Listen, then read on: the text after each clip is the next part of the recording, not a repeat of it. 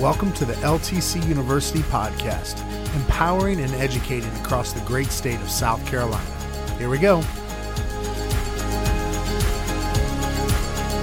My name is Jamie Preston, and I'm your host today, and we have a very special guest and a very intriguing topic this morning. We're talking about diversity and inclusion with the Chief Diversity Officer from Agape Hospice, Ronnie Duncan. He's been at Agape Hospice for about 7 years. He's also a counselor, and he is also a chaplain. So he has a very unique perspective on many different things about hospice care. And Ronnie is an expert in diversity and inclusion. And we're excited to have him. Welcome, Ronnie. Thank you. For those that may not understand and may not know the terminology, it's really kind of becoming a new thing that people are in businesses and organizations are starting to invest in. Tell me what diversity and inclusion really is, the kind of the definition of it. The definition of diversity and inclusion is kind of two separate definitions, if you will, but they kind of work together. They kind of stack up with each other. So when you're talking about diversity, you're talking about a diverse or a conglomerate of different areas, different things that are coming together for one particular cause. When you talk about inclusion, you're talking about finding ways that all of those things that you have identified can be utilized in a particular situation or circumstance. Yeah. So what's the difference between diversity and inclusion? How would you define each of those? Well, it's real easy. I mean, you can walk down the street and very quickly look how diverse our streets are, or how diverse a company or an organization is. And then sometimes there's not always room for those individuals in that particular space. So where the word inclusion comes in at is you're finding opportunities for all of those diverse people, those diverse circumstances or skill sets to be utilized to perform or carry out a specific goal or plan. And I think it's so important. How has that been fleshing out at Agape Hospice, and what's some of the things that you've been doing to make that happen? Well, it's ironic how it fleshed itself out. We were actually on the phone with Teresa Eunice one day, the leaders, set of leaders, and we were talking about diversity, and kind of one of the conversations came up was we are, as a company, haven't really been as diligent as we possibly could about diversity. And she immediately stopped the conversation and said, no, we are definitely committed to diversity. And so we kind of, joked about it a little bit. And it was probably about a week or so later, or a couple of weeks later, she came back on that same call and she said, okay, since you guys have decided that we're not doing enough, she says, now, Ronnie, you're going to be that guy who's going to help us get to that place. It was somewhat, and honestly, it was somewhat of an intimidating challenge, but I did take on the challenge because I knew that I had her support. Not only did I have her support, that I also had Scott Middleton's support, who has been a champion in this process also.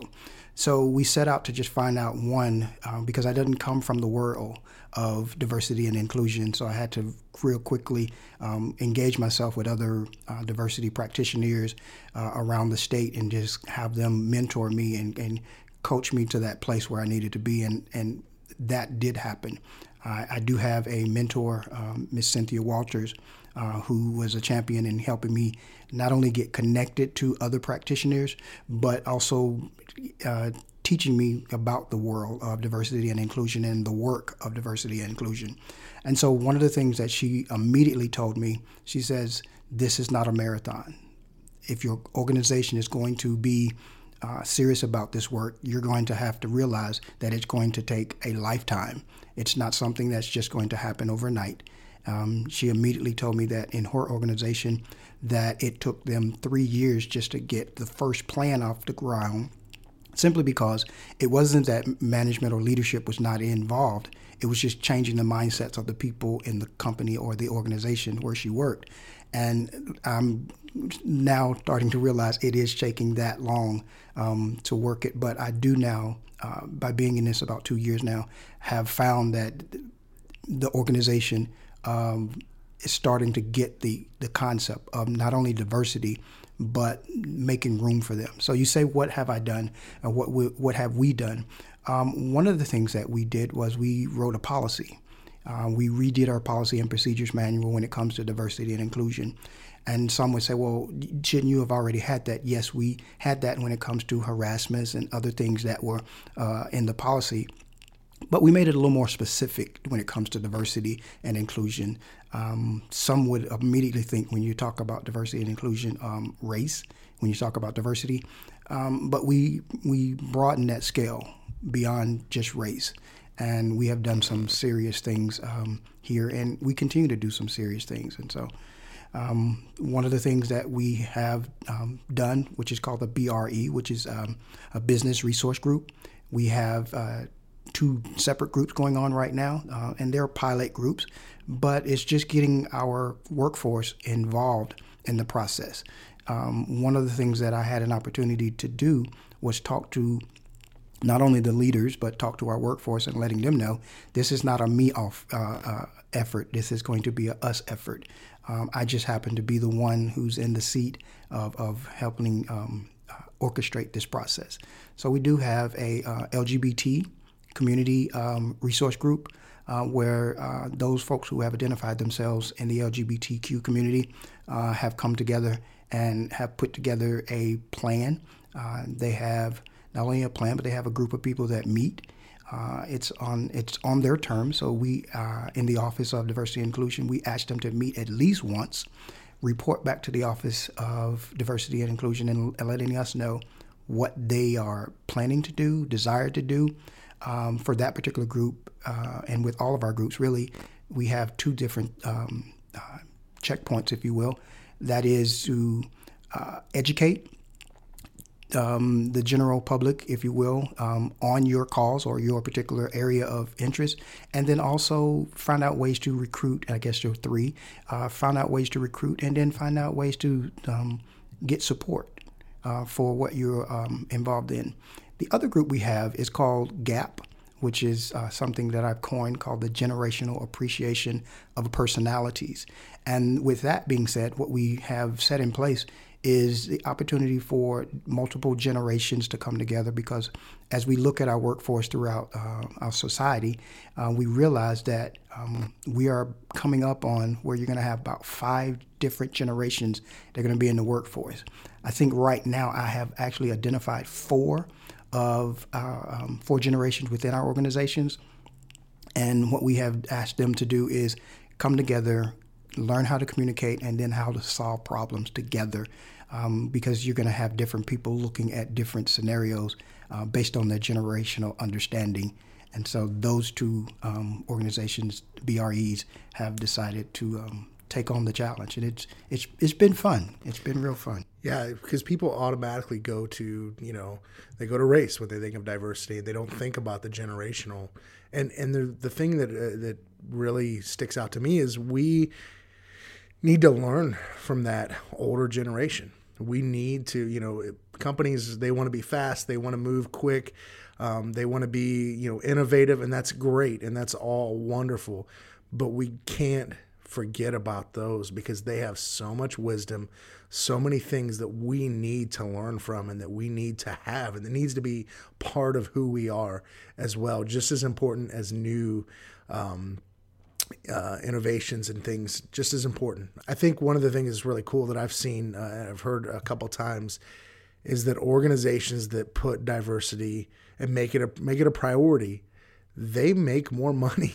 I mean, it's not about money, but they do. It's the natural benefit of it. It just happens. Other companies, that's what really speaks to their leadership, is money. And that's a byproduct of this. It shouldn't be the reason, but it's okay, that happens. So why do you believe that is?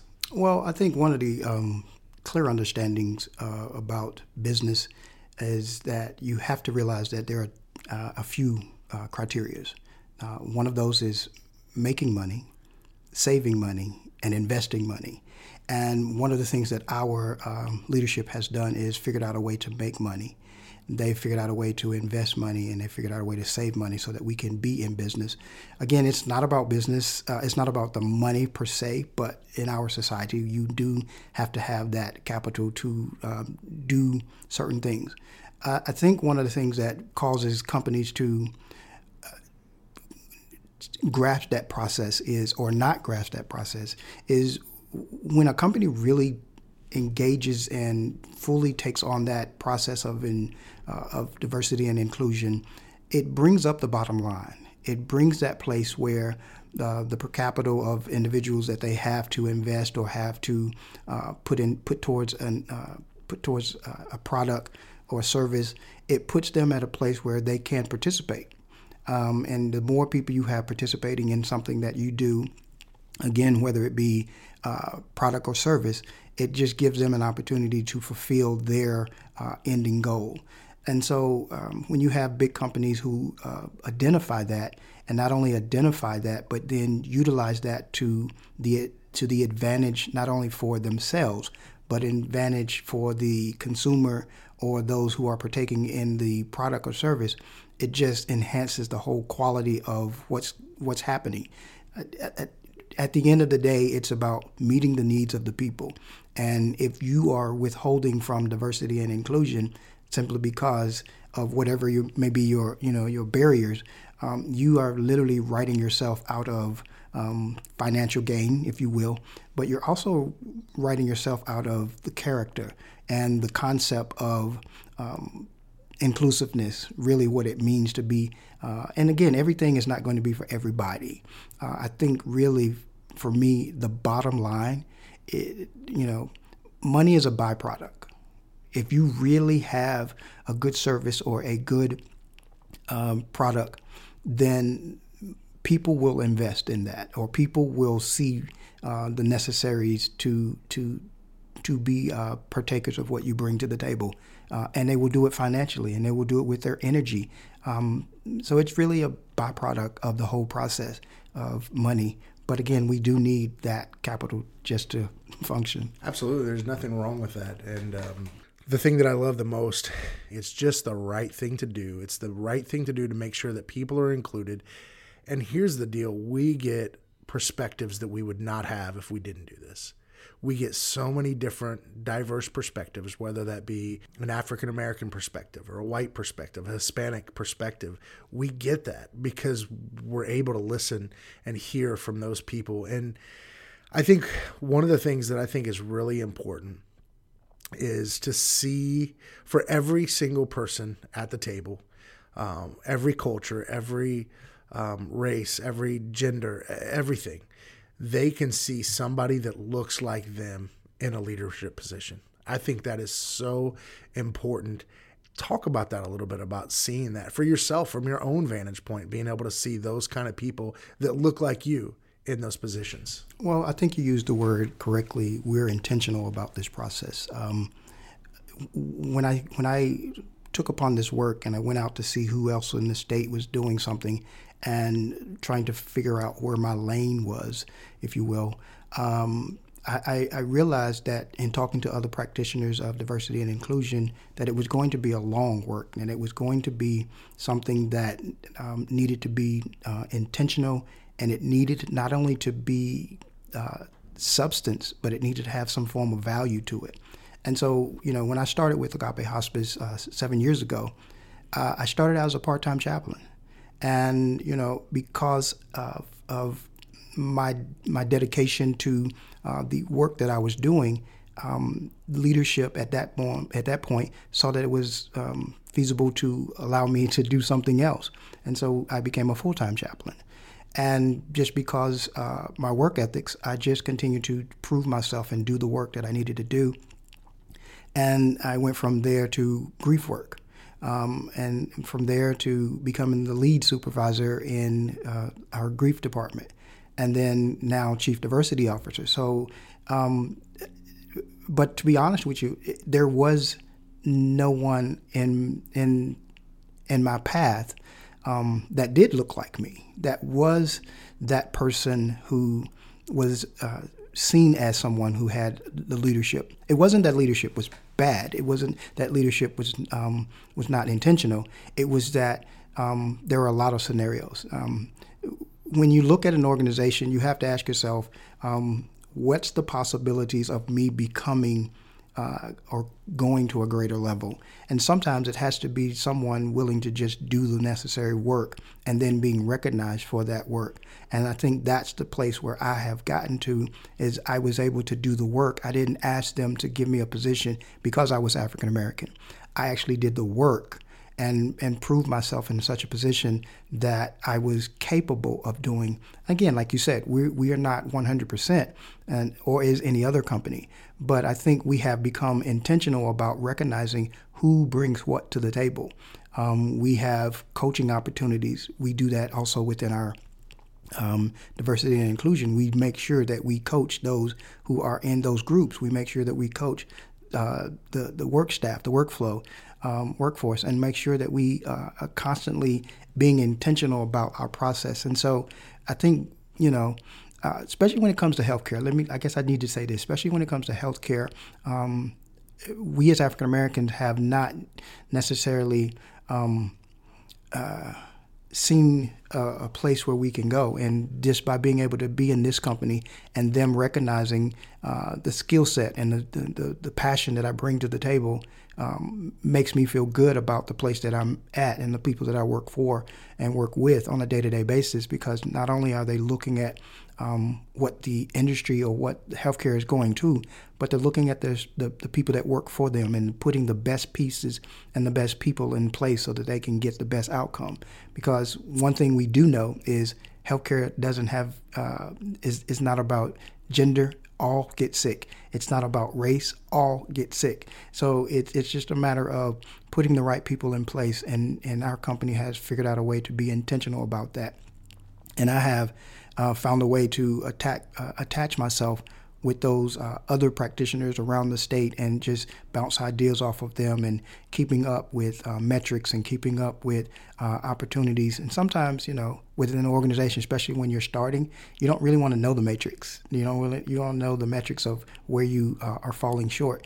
And I think that one of our things here is we have taken that on as a challenge, because we know that without knowing where we are, where we stand, it makes it difficult to know where we're going to go. Yeah, and I think it's awesome that we're able to sit back and say and be honest with ourselves and say, this is where we are, but this is where we want to go, and this is how we're going to get there. And within our orientation, we speak to diversity and inclusion as quickly to the new hires as we possibly can, letting them know as a company and me as the working in the Office of Diversity and Inclusion, what that actually means and what they can anticipate and look for. And so within the process of that, one of the things that I do, one of the activities that I do comes with, it started out as the 4 Ds, and then I just added another one recently. But the 4 Ds are, it's a progressive process leading up to something that could be very, very negative in the light of it. And so one of the things is being devalued. I think a lot of times when you're talking about diversity and inclusion, it's not so very overt. It's not so very clear cut. But sometimes people can just be devalued, but that's not discrimination. I can devalue you and really not, and meaning that I don't really see the value that you bring to this project or this particular issue. The other one is being disrespected. When you get to the place where you are disrespected, again, it's not necessarily discrimination. But then you have the word called disenfranchise, which means that I leave you out of an opportunity that could be available to you. Now, that when you get to that, that's probably a little more closer to the word discrimination. But discrimination simply means that I have looked at you, I have completely taken you out of the equation and not even considered you. But if I am putting you in a place where I have found you to be, I have discriminated against you, I have disrespected you, I have disenfranchised you, I have devalue your abilities to what you bring to the table. But then one of the things I think that's in our society that we don't realize that is kind of the catalyst to all of this is called microaggression. It's those things that you're talking about. It's those things where you do make stereotypes about people, ethnicities. You make different stereotypes about people's sexualities. And when you do that, it seems innocent because of the people that you're talking to, but the reality of it is there's probably somebody in the room that is offended by that. And especially in our society, I think we have been hyped into, we have a hyperactive society now when it comes to diversity and those buzzwords. Everybody wants to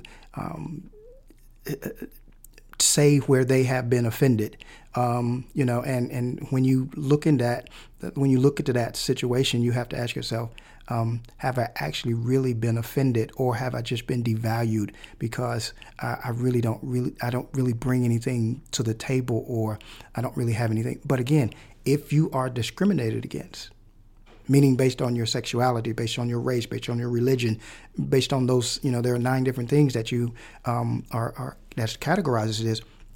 When you do that, you automatically disrespect an individual, you disenfranchise an individual, and you devalue an individual. But again, I can devalue you, but not be discriminated towards you. And I think that's a lot of times where we have to really value. And I think that's one of the things that we're looking at within our company, is to make sure that there's no gray area.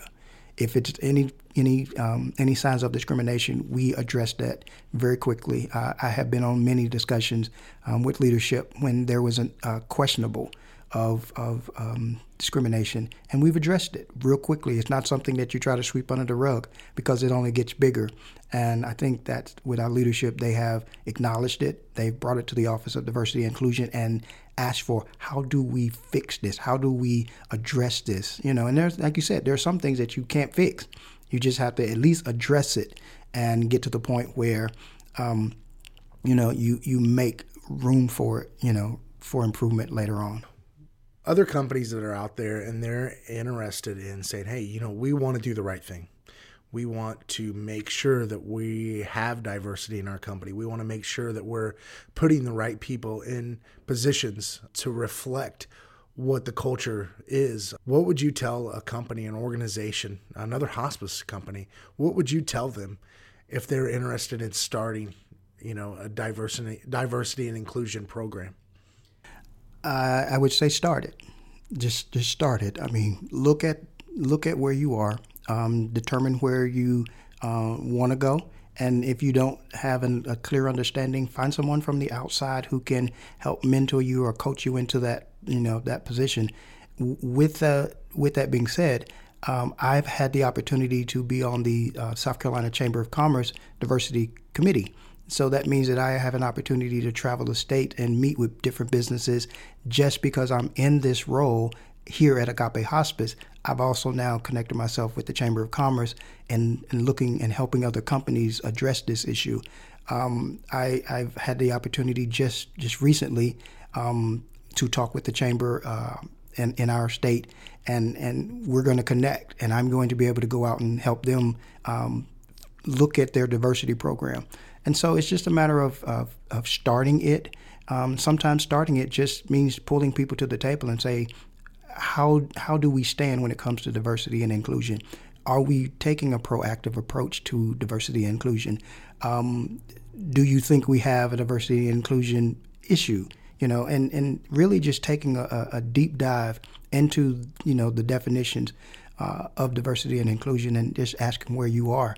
And again, if it's not where you want it to be, or you don't know where it needs to be, bring someone in. And, myself, I'm definitely, just by being on the Chamber Diversity Committee, I'm committed to helping other organizations as we continue to build our program within diversity and inclusion. I'm willing to help other companies build their program also. Yeah, it's never too early to start. I don't think it's ever too late to start. And I think if they want help, they can find that help and find the resources that they need. Ronnie, thank you so much for being a part of this, and thank you so much for what you do and how you do it, and the grace and the humbleness. I think it's really commendable. I know you personally. We're friends, and I love your spirit. I love the way you do things. I love the way you speak. I love your honesty, and I think that's what it takes is honesty in this whole thing, to just be honest. Where are we at? Where do we need to go? Thank you so much for all you do for Agape Hospice and our society and South Carolina. It's commendable. Thanks so much. Well, thank you, Jamie, for having me. We have a few things coming up that we want you to be aware of. The first thing is our social worker drive-in symposiums. We have 2 opportunities for all you social workers to take advantage of. The first symposium will be in the upstate in Spartanburg, South Carolina on September 12th. Registration will begin at 9:30 a.m. at New Hope Christian Church in Spartanburg and will conclude at 3:30 p.m. that day. The second Social Worker Drive-In Symposium will be in Beaufort, South Carolina on September 26th from 9:30 a.m. to 3:30 p.m. The symposium will be at the Baptist Church of Beaufort in the social hall directly across the street from the church. At both of these symposiums, social workers will be able to earn up to 5 CEU credits, all for the low price of $50 per person, and this includes lunch. To register, you can go to www.ltchs.com/LTCU. We encourage you to get registered right away for this great symposium. If you have questions or need more information, please email Susan Lutheran at sluthren@ltchs.com. The second thing we want to tell you about is our Community Leadership Assembly. This happens on the first Monday of the month in Columbia, South Carolina at 1626 Main Street from 10 a.m. to 1 p.m. You will be inspired and learn from great teachers while getting to network with people from all over South Carolina. LTC administrators and social workers can earn up to 3 CEU credits at this event. You don't want to miss it. The only cost for this event is $10, and that includes lunch. So we want to see you there. Thanks so much for listening today, and let's keep learning.